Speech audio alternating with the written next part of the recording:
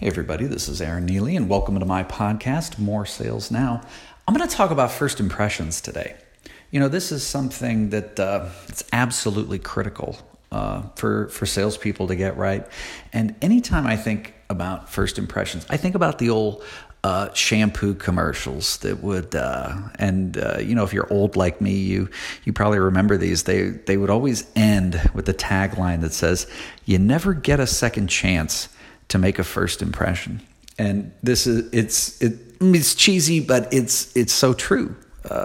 This really matters, and it really helps to set the tone. And I think a lot of times as salespeople, we kind of get caught up in the value we offer and the thing that we're selling, that we actually focus almost too much on that and too much on offering value.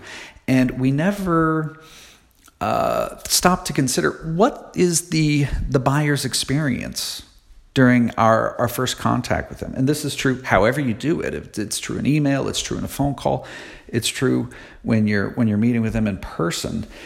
We get so caught up in what we're selling, that we don't think about, is this actually a pleasant conversation? Is this a pleasant email? Am I making a good impression on the prospect?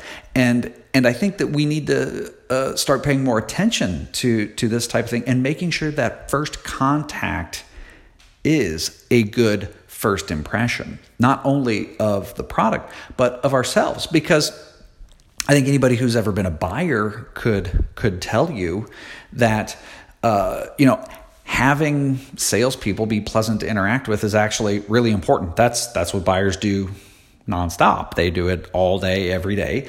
And if we want our buyers to take our call, if we want our buyers to read our emails and to take our meetings, part of that is to make sure that's a pleasant experience for them. That it's not like, oh, geez, it's that guy calling again. I hate talking to him. Even if, sometimes they will talk to us, even if they hate doing it, because they might need our product. But why would you want to put them through that, to where they're in that situation where the first chance they get, they're running for the door because they don't enjoy the interaction. So we need to really think about this and to think about how we're coming off. I think the easiest ways to do it is one, to offer something, to make sure every contact has something valuable in it that the customer, maybe not even needs, but that they also want. And then the other thing is we need to make sure that we're being a good friend to our buyers when we have these contacts. And I think that's just done through basic courtesy. That's done through little things like keeping emails short and concise and to the point. And when we have conversations, whether those are on the phone or in person, that we spend the majority of that time listening rather than talking. It's true for just about everybody that they prefer talking to listening. And we, as good salespeople, we should exploit that. We should understand this and take advantage of the fact that people like to talk more than they like to listen. So I think these are critical, and especially critical early on in the sales relationship, that we're thinking about how can we make this conversation, how can we make this contact be about the customer. And another way that I think is very effective is we need to kind of change our thinking and our approach to these kind of first conversations.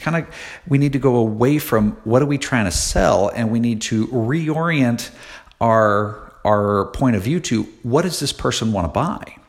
And frequently those things line up, but it's all in the way we approach. And you'll see once you adopt that kind of mentality, it'll change the way that you ask questions. It will change the way that you approach solutions. And it will also change the way that you use your value proposition when you're selling. Because rather than say, oh, we have all these things, if you start thinking about Not what am I offering, but what does this guy want to buy? And you'll start listening for that and you'll hear it and then it'll click. You'll be like, well, this, maybe kind of minor feature in my product actually solves his specific problem. So I'm going to talk about that. I'm going to talk about that thing that maybe my last 10 sales calls I never talked about. But that's because if you've reoriented your thinking, you're going to pick up on those things and it's going to help you sell and it's going to help you make good first impressions and it's going to help you build lasting relationships because your customers are going to think that you're really listening to them and it's because you are really listening to them. Well, that's what I have to offer today. If you've enjoyed this, I want to invite you to check out my website, aaronneely.com. And with that, I want to wish you all the best of success selling.